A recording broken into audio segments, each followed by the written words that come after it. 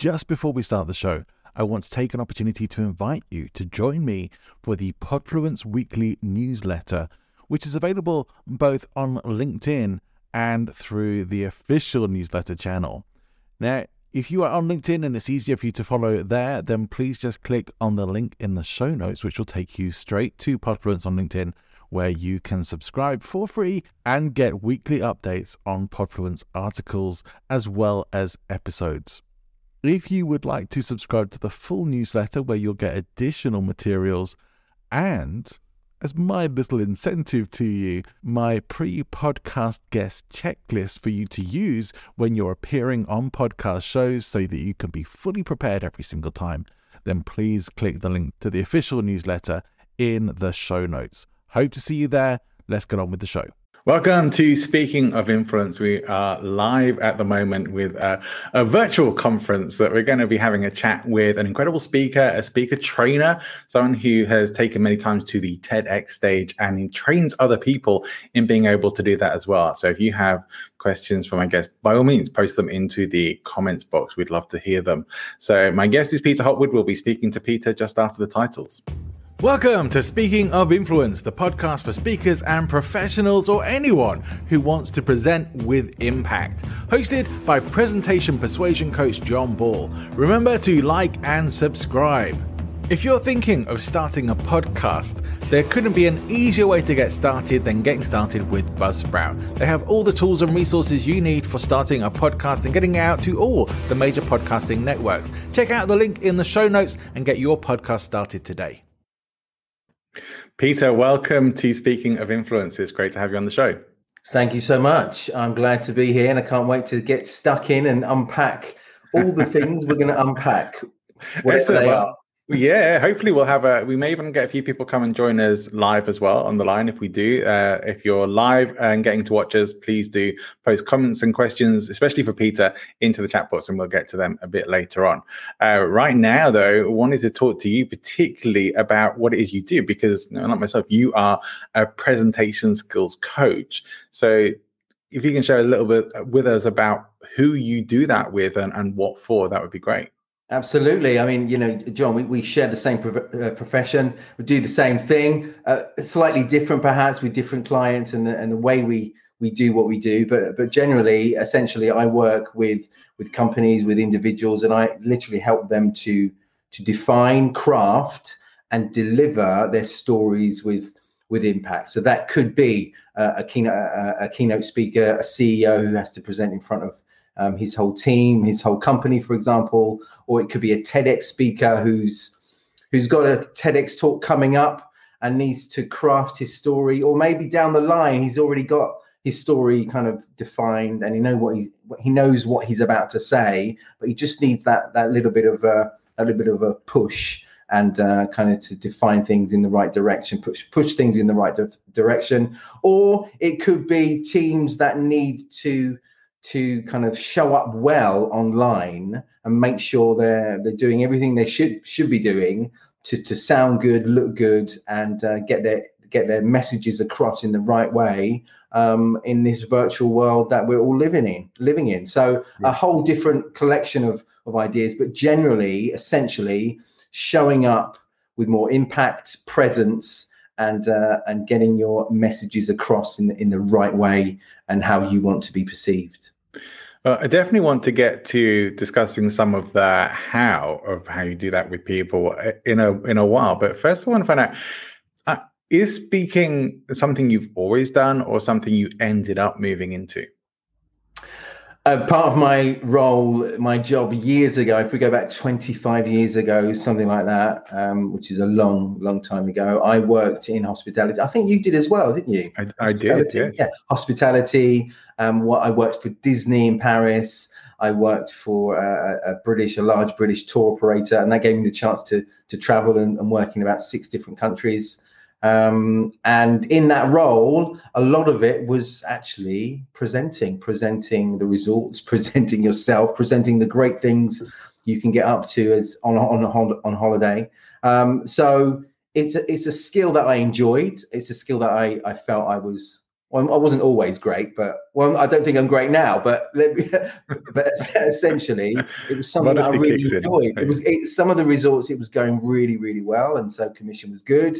Some places I did it in, wasn't so well. So, but I quickly realised you can fine tune the way you come across, fine tune your voice, what you say, how you say something, and certain phrases would influence people to like you more or like what you're sharing and what you're selling more. And that really intrigued me. And so fast forward to today, literally I think it's about 10 years ago, I opened up my own company, Presentation Skills, pitching, and that moved on to presenting at conferences as a host, as an MC, and as I say today, all about TEDx speaking, TEDx coaching, and helping people to really define the stories they want to share. Fantastic stuff. Yeah, I never really thought about it until you were saying that. I'm thinking, well, did I really? I was in hospitality, but was I doing any presentations? So I'm thinking, well, you could count in-flight announcements on the plane. That would be the What were you doing? Kind of presentation. I was a flight attendant. I was no way, really. I was for British Airways for nearly 12 years. Listen, that is absolutely okay. So flight attendants, when you're on the plane, you probably know this already, but as a passenger, passengers' eyes are always on the flight attendants. So whatever you do, your movement, how you interact with your colleagues, as you move past a colleague and you just brush past them, or a smile or a wink to them, or what you say to them as you're pouring the coffee and the tea or the drinks, whatever you're doing, people are watching you all the time. And your voice on that plane means absolutely everything. That really, really defines the feeling. I've thought about this a lot because I've done a lot of flying in the past, not so much now, but there's a whole that's a whole new ball game of influence when you're actually on the plane, and the things people say, like the pilot, his voice, often low, often really difficult to understand because it's quite croaky. There's often a lot of interference. Yeah. But often, that voice of the pilot is there to really reassure everybody, really to get people to feel naturally we're going in the right direction. I can think of a few instances where that wasn't the case, but yeah. I bet you have got lots of. You could even do that would be another podcast just on flying, communication, and how everything comes across. But certainly many times I've actually heard lots of flight attendants read, because you have those that are maybe new or not too familiar with the kind of protocol and what you have to say, they're reading it off and you can hear they're reading it. Sure. Or maybe English is not their first language, which is fine.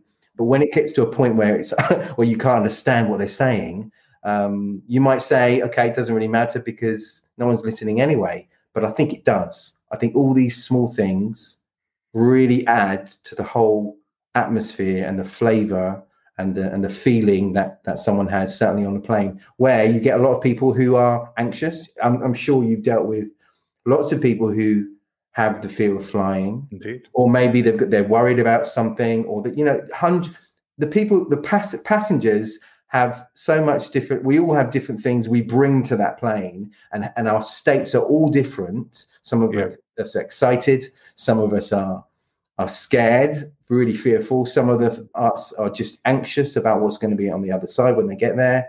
So all these emotions are running wild. They could be.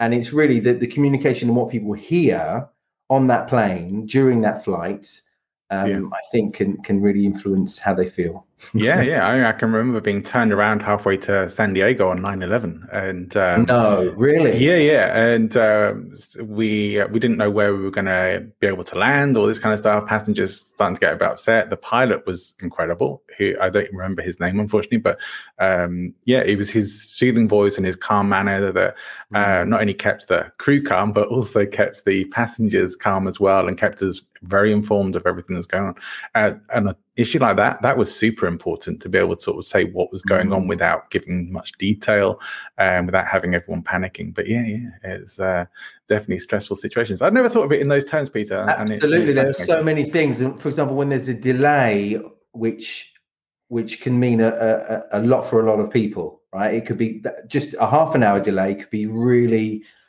frustrating. For others, it might not mean so much. Maybe they're on holiday, they're going home, it doesn't really matter. But for others, it might really mean something. So when there's a delay and when passengers finally get to the plane, the words, we're sorry this happened, or we apologize that you've had to wait.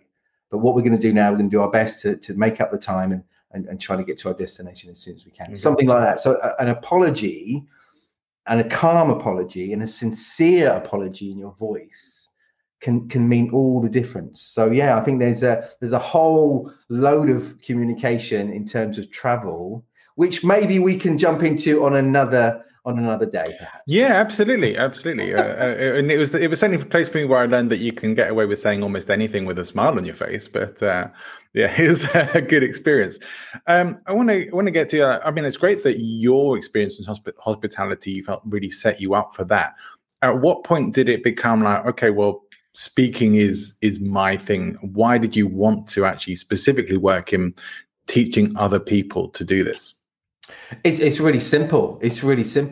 Simply, it was something that I felt, as I said earlier on, it's something that I felt I was relatively good at. I felt I felt more confident in myself about who I was. And I think the skills that I learned and I was developing at the time sort of said to myself, well, hey, actually, I feel better. And to help other people do the same, just by giving them some ideas, because there's a whole range of things you can do that can help someone. You can give them tasks to do, and that will change their behavior, and then they'll see straight away a change. Or it could be just empathizing with them in the same sense of you've gone through the same thing and they feel the same. And then that helps them feel like, actually, I'm not alone. I can, he actually felt the same way I feel right now. And there's no reason why I can't do better. Because at the end of the day, as you well know, speaking is, it's a skill set. It's a skill set. And if you can learn it, everybody can learn to do better. Okay, some people at the end of the scale are really talented at it. Some people at the other end of the scale really struggle with it, but at the end of the day, I think if you do these tasks and you do them often, and then in your mindset you start to really believe you can do these things, and often when we do them, when we take action, that's a sign, that's a signal for ourselves to say, actually, I can do it. So doing these things, doing the actions can mean so much. Yeah, I know for me on my journey, the road to becoming a speaker, let alone a speaker trainer, was one of the biggest personal development journeys that I've had. Because it pushed me so hard, and it pushed through a lot of the insecurities, which still come up sometimes. The imposter syndrome still strikes at certain times, and who am I to be doing this sort of stuff, and whatever other insecurities we may have about how we look, how we sound, anything like that, it's all still there. But when the wife of doing this stuff gets big enough, when it's that important to you, and it's not just about you, then that can really drive you and accelerate you faster and help other people to have those kinds of transformations.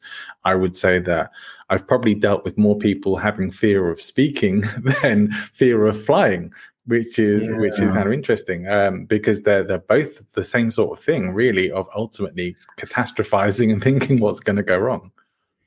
And I think I really do feel, and I hope I imagine you'd agree with me as well, that this whole idea, the whole notion of the fear of public speaking is actually not as fearful as actually it seems. So that the energy, the worry, the thoughts, the those anxious feelings, all of that and then when you actually do speaking, when you speak in public for someone who's nervous, it doesn't balance up. There's too much worry, and there's too much, because everybody doesn't want to be put in the spotlight. We all imagine this thing of, it's really fearful, it's really tough, it's a real challenge, and for many it is, okay, but I think there's too much of that, and we kind of convince ourselves that it is actually a really tough thing to do, when in fact the fear of public speaking, and again, I think you'll agree with me with this as well, from the many clients that I know you've had during your career, it's actually not the public speaking that's the fear. It's all those other things that we have in our lives every day. The fear of rejection, so the fear of going up there in the spotlight and people not accepting you, the fear of not being valued for what you say, the fear of not being listened to, the fear of being judged, and somebody's gonna think, I think the fear of being shamed as well, the public shame stuff. So all of these things, which are completely normal, the only difference is you're doing it in the spotlight. You're doing it in a format where all eyes are on you, right? So that's the only difference. And then I think once you start to think to yourself, actually, being judged is part of growing up, is part of developing, is part of every human on this planet.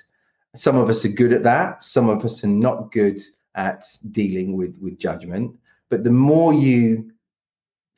for me, certainly, it's a question of, I often think to myself, okay, people have the right to judge me, and people have the right not to like me. Sure.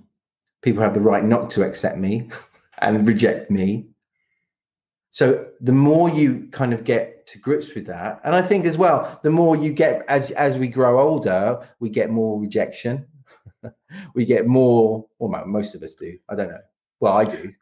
I think. You know what I mean? I do. I really do. We learn to deal with all these kind of negative feelings that are kind of normal for us to go through in life, and so if by focusing on one of those things, which is the speaking in public, letting people judge you, but knowing that you've actually got something to say and something of value, then that kind of overrides the judgment feeling. So if you've got nothing to say, absolutely.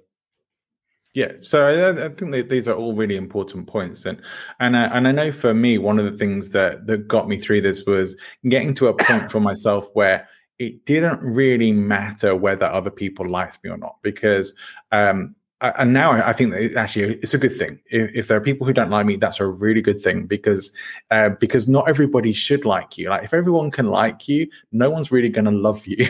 So because you're kind of bland, you like the color beige, but as a person, and so rather than being bland, be something that stands out, that people are either going to love or hate. Be willing to be that bit polarizing. That doesn't mean, I'm not saying you have my permission to go out there and be a complete a-hole, but be willing to just not try and be liked by everyone, and know that that's a good thing.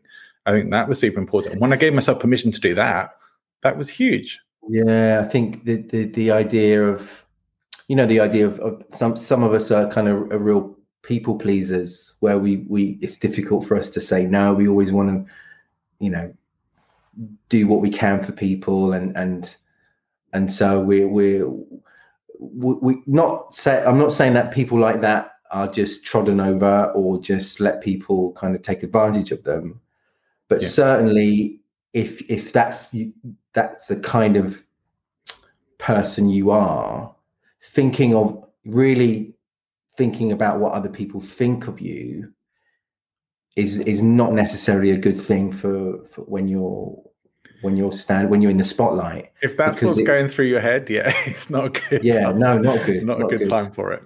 Yeah, it's interesting. I mean, I can think there are still situations where I definitely would get very nervous, and still do before going out and doing a talk, like competition speeches for like Toastmasters, things like that. I do still get the nerves, the heart rate starts pumping, all that kind of stuff. For a TED Talk, definitely, I would be feeling it, and I know what to do to help me deal with that. But I know that I would probably have some trembles at the very least going on. But you've done this. Tell me a bit about your TEDx experience. Yeah, no. So I did it like a long time ago, 2016, I think it was. And you know what? If I had to do another one, if I'm going to do another one, I won't do it as it wasn't. Not that I'm saying I was bad, but there are lots of things that, and we always look back and we can always be better. But I felt nervous because I knew that this was high stakes. This is something that's going to go online. It's going to stay there. For many, it almost defines them in it. But I think it's a wrong thing that a TEDx talk can define you. Even if it's a good TEDx talk, right. I don't think that's the right format to define anyone really, because today we see a lot of people come to me or consult with me before they go and apply for a TEDx talk. And the first thing I ask is, why do you want to do it? Why do you want to be a TEDx speaker? And I hear too often I hear that the same kind of phrases. Yeah, I it's my dream to be a TEDx speaker. It's my lifelong dream to be on a stage and be a TEDx speaker.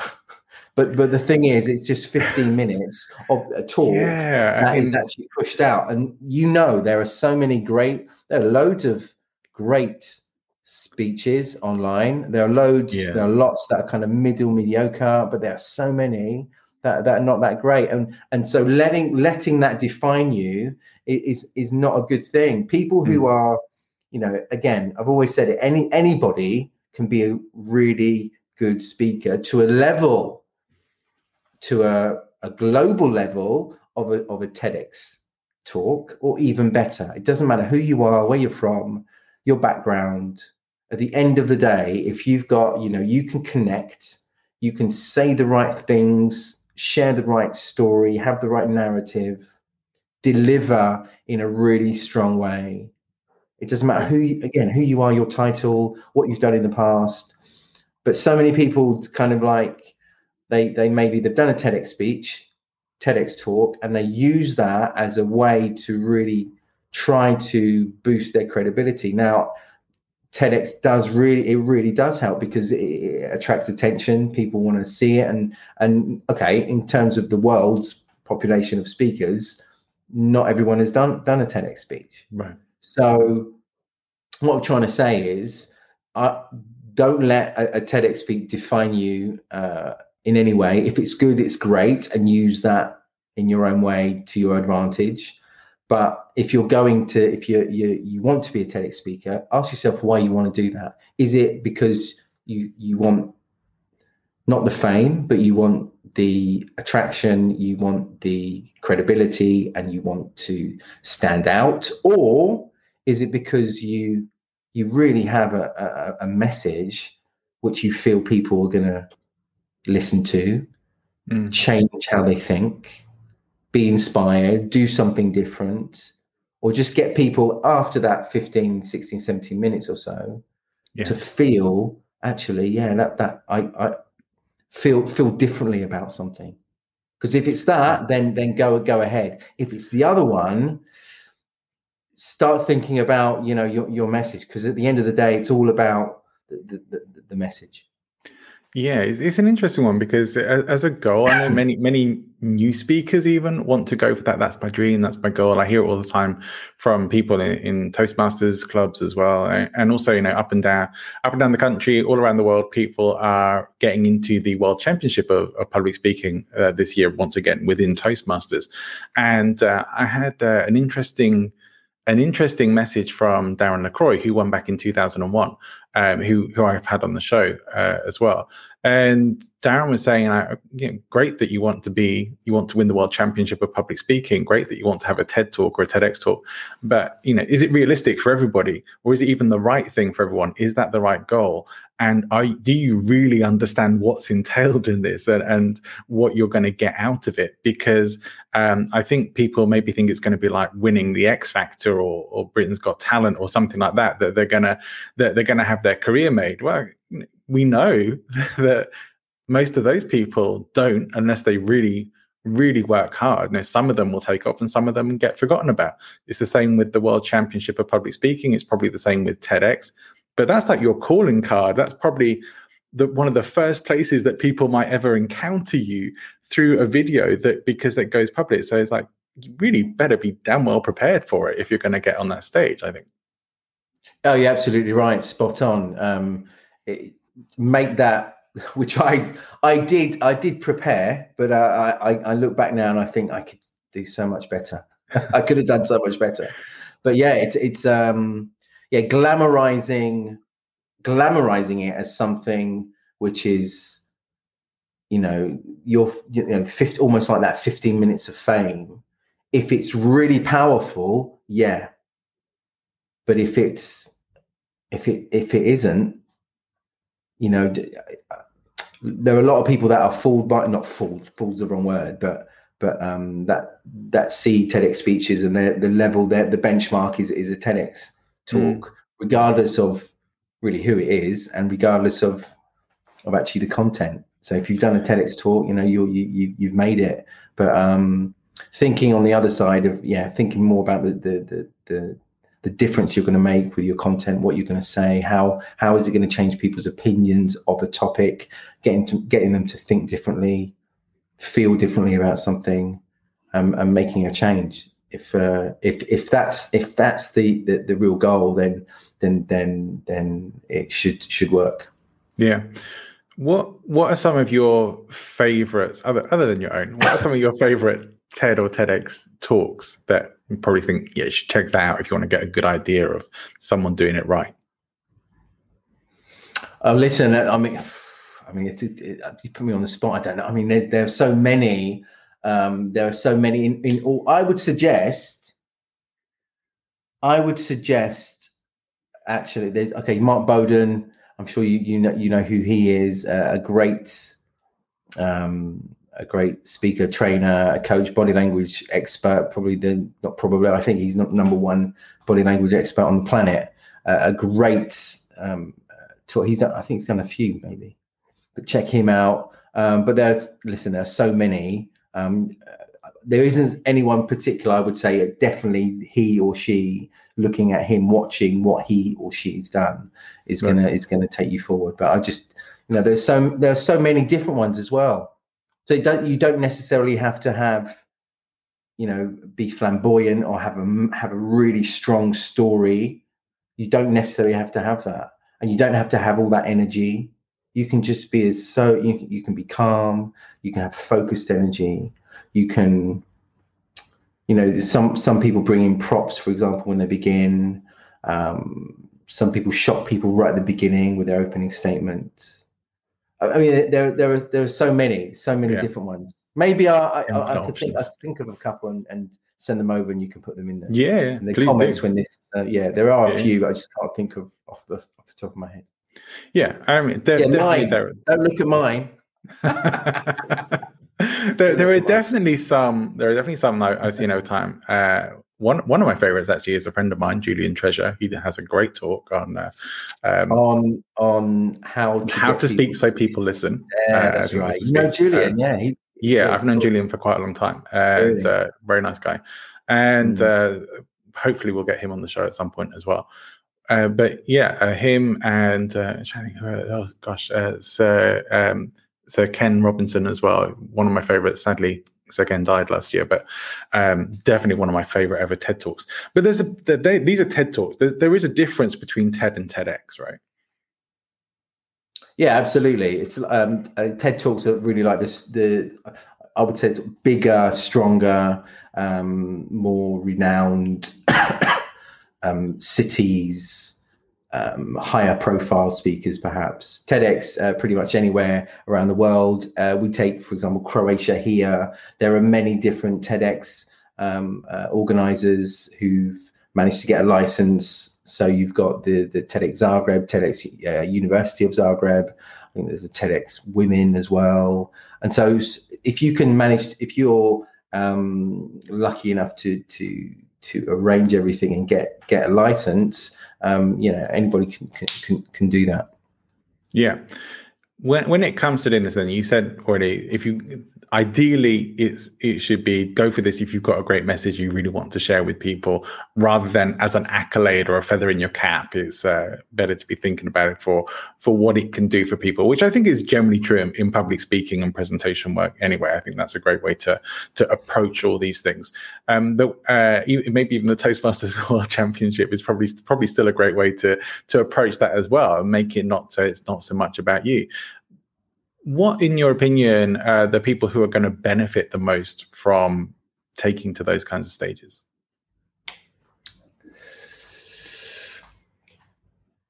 You mean the speakers who become a TEDx speaker? What are they going to benefit from? Yeah. They're going to. Okay. Naturally, the attraction, the credibility, people are going to see you. You can become a TEDx speaker, and that's, again, it's in your profile, and you put it on LinkedIn, and that's you. But ultimately, I think it's about when all the eyes are on you, knowing how to keep everything calm and keep everything moving well, and dealing with that whole process of putting your talk together.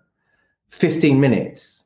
Or 18 minutes, or sometimes actually that's the maximum, but you can have, a lot of people do it 12 or 10. In fact, the ones that are shorter, they often get higher number of views naturally. So keeping it shorter is even better. So that whole process of an idea, a message, a story, a company story, your own story, struggle, achievement, whatever it is, bringing that right down and creating something that gets people's attention, ideally get people's attention and keeps them with you in that short amount of time, is a skill. So once you've done that, often people who I've worked with afterwards, they've used the skills, they've used the ideas, they've used the kind of process that we worked on together, and adapted that and used that for their next presentation, which might be 20 minutes. It might be half an hour. It might be 60 minutes, whatever it is. Yeah. But condensing things down is a skill. And the more we do that in our communication, the better. Certainly now, when everything is within this square virtual box, people's attentions are a lot shorter.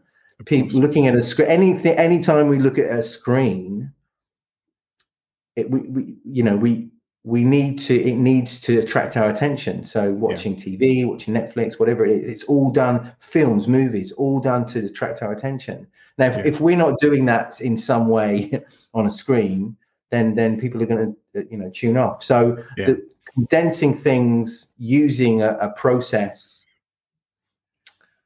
of getting your ideas together and sharing them in a sharp, condensed, snappy, compelling, captivating way, which is what a TEDx talk really should be, with a very clear message, then that can only be of benefit to you as a speaker, as a presenter, and somebody who shares their messages. Yeah, that's the thing I think you always have to keep in mind is, if there was just one thing that people took away from your talk or presentation, what do you want it to be? And does your presentation deliver that? And I think that's something I think about every single time that I give a talk or a presentation, is that if there was just one thing that people remember from this, what do I want it to be? And to make sure that gets remembered above everything else. Yeah, and often when you're working with somebody, just simply getting somebody else's opinion, just getting somebody else to see what you've done can really help. Because when you're in it, as you know, I don't know, if you're writing a book or writing a song or poem or working on something, you're fully in it and spending a lot of time and energy and hours to get it right. Often we can get lost or just get sidetracked in a way that makes things more complicated. So often letting other people in on the talk a little bit. So let's say somebody's put together their talk. We're at the kind of final stages, and they're kind of ready to perform and to deliver. Often it's a good idea just to get other people to come on in and just see, give their opinion. Doesn't mean you have to listen to it. Doesn't mean that they're right. Sure. But it's a nice way to just get others to try to get them to feel the same things that you want that maybe me and the client have been working on trying to achieve.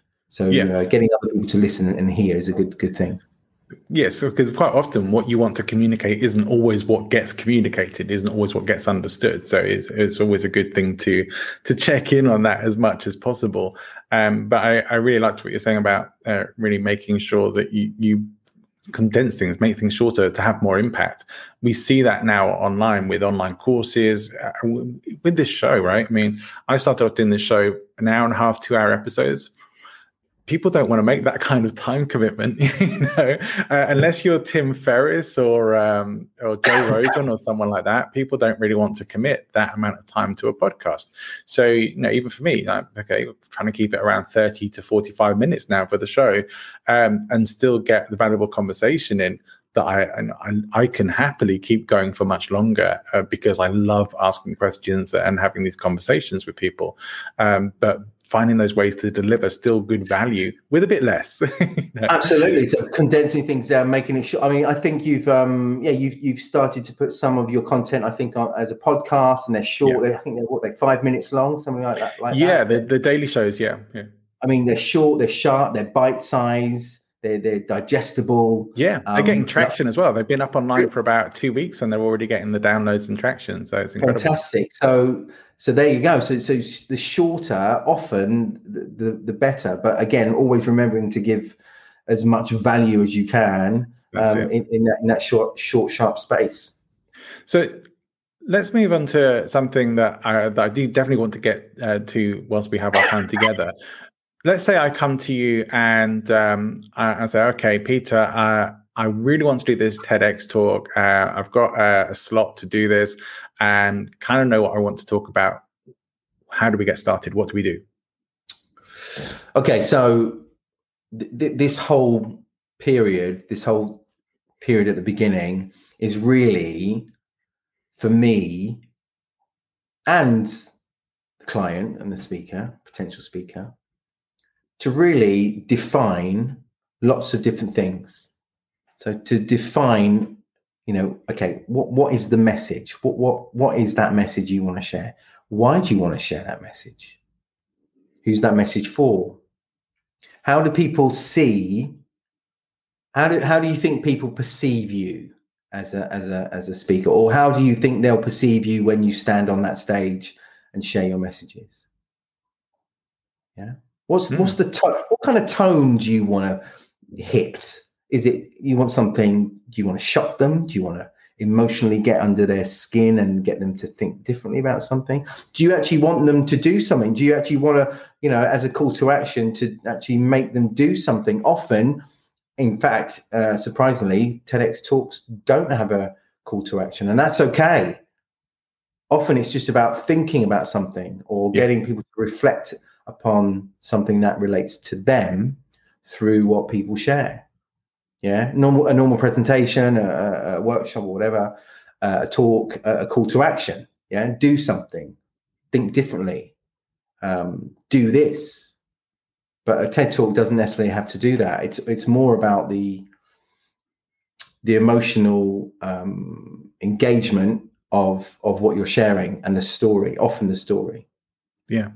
So a lot of the period at the beginning is mostly about me really getting to know that person, really getting to know their story on how they see things. And often their idea at the beginning is actually we kind of go off at a tangent because their idea of the story and the messages they want to share are okay. But just through speaking to me and me asking the right questions, hopefully the right questions, and getting some answers that they haven't even thought of, can often take us on a different path to a better message and a better part of the story. Right. Yeah. So it's a kind of, I wouldn't say brainstorming, but it's a period of us getting to know each other, but more really me getting to know the client and really how and why he wants to share his messages. Yeah. It's one of the most important things in speaking, whether it be on a TEDx stage or anywhere, is that ability to edit down what you're going to say and to really hone your message. So it sounds like you were great at asking the kinds of questions that help people to say what's really important here, what's superfluous, what they don't need to have in here, and doesn't really fit with the tone or the message of what you're trying to deliver. We can actually get rid of all this. Let's focus on this bit, and that takes us where I think it's very easy when you're in it or when it's your stuff to not be able to see the clearer picture. Sometimes the thing of not being able to see the wood for the trees is that you can't see the whole landscape of or the whole ecosystem that your talk's going into. But somebody outside of that who has a bit of an insight into the ecosystem that you're going into can, and say, okay, these are things you need to be considering and asking yourself these questions. Is this what you really want to put out there in this way? When it comes to stories, I mean, can you really have a good TED Talk without a good story, do you think? Okay, so storytelling, if you look at it as a way of sharing real things that have happened to you or other people with emotion. So things that have happened with some kind of emotion, and those two things are what people want to listen to. That essentially that's what story is. That's what stories are. They're things that have happened, right? And maybe the consequences of those things create an emotion, or an emotion during that time, and then what's going to happen next. And so all these, when I say emotion, I mean, it could be anything: achievement, success, frustration, disappointment, something dramatic, could surprise. So you look at it that way, and that's really what story is. All anything with that in it gets people's attention, because we want to listen. Our ears prick up when we hear something about somebody else. Gossip. That's what gossip is. Right. Gossip. So celebrity magazines, gossip magazines, all these things on YouTube of what people are doing, divorcing and having sex with him or her, whatever it is. These are stories about other people, and we want to know what other people are doing, how they're feeling. The drama, the good things, the bad things. Often the bad things we want to know. Yeah. It's not us. It makes us feel better. So the answer to your question is a TED Talk. Can you have a TED Talk without a good story? No, because it's all about that emotion and things that have happened and the emotion. So it's really about that emotional side. I keep saying that word, but the more should be done, and more should be, a real high focus should be put on that emotional feeling and getting people to relate to you or relate to the message and put themselves in that position. How do they feel about things? And if you could manage to do that through the power of story, certainly at the beginning of your talk, getting people to feel the same as you felt, or they can imagine how it feels. Already you're getting people inside to kind of nod. They're kind of nodding mentally and agreeing with you. So the more agreement you get, especially at the beginning of your speech, even though they don't have to say, yes, I agree, or they don't even have to nod, just inside they're like agreeing with what you're saying or can relate to it. it pulls you along. That's what I mean. You had not so long ago a gentleman, a comedian, I think. Is that right? On Quite a few. You've had. There's been a few. It's it's John Ball's comedy show. Comedy on airline comedy. There you go, 2 more. But that might be my stand-up routine. Yeah. Have you ever done stand-up, by the way? No, but I really would like to. Yeah, not yet. So yeah, comedians do that all the time. You know, getting us to feel, especially observational comedy, getting us to really relate to things that have happened, and they can put themselves in that position and see somebody else forfeit the outcome, the negative outcome often, you know, which is funny. Yeah. One of the reasons for having so many comedians come on, and humorous speakers as well, not just professional stand-ups, but has been because many of them are incredibly good at storytelling, and they're very good at that emotional connection and the pathos and stuff, and bringing people in. I would say in terms of that, my favorite guest in terms of storytelling so far, at least, has been a guy called Matthew Dix, who won who's won the Story Slam, the Moth Story Slam in the US multiple times. And I think he was telling me that 46, 47 wins of the Moth Story Slam, and the Grand Slam at least 6 times, I think. Incredible storyteller, and can take you on a real emotional roller coaster. But I think those to me, and comedians, like, they're great people to learn from when it comes to the art of storytelling, because they won't just get you to laugh. They will also have the contrast in there of something that will make you feel a bit bad or sad or different, and then slam in something that's absolutely hilarious for that greater impact. It's masterful. Honestly, it's masterful. And that's one of the reasons to have been speaking with so many of them. As I think it was Jeremy Nicholas who was on the show a little while ago, who was saying, you know, if you want to get paid as a speaker, you have to make them laugh as well. So. Jeremy Nicholas, is he? He worked for the BBC a long time ago. Yeah. Great guy. I don't know him. Really great guy. I never met him. He kept the show going even when my live feed dropped out. He started telling everyone a story, so that was quite incredible. So look, we're going to start drawing things to a close, but there's many more things to talk about, and maybe come back and have another conversation. We'll talk about airlines and hospitality and all that kind of stuff. I would love that. That would be great. Just to talk about communication, airlines, planes, and the way the travel industry communicates would be really interesting. So it would be an interesting topic. From a point of view of somebody who's worked for Thomson Holidays so many years ago, 7 countries altogether, and then I quit, and then as a coach and an MC over the last 10 years, it's mainly traveling and flying. But I would love to talk about, to share insights and make people maybe aware of those small, subtle things that are going on around us. So the next time we go on a plane, whenever that will be in the future, if that will ever happen again, so more aware of the subtleties and why people say things and do things while traveling.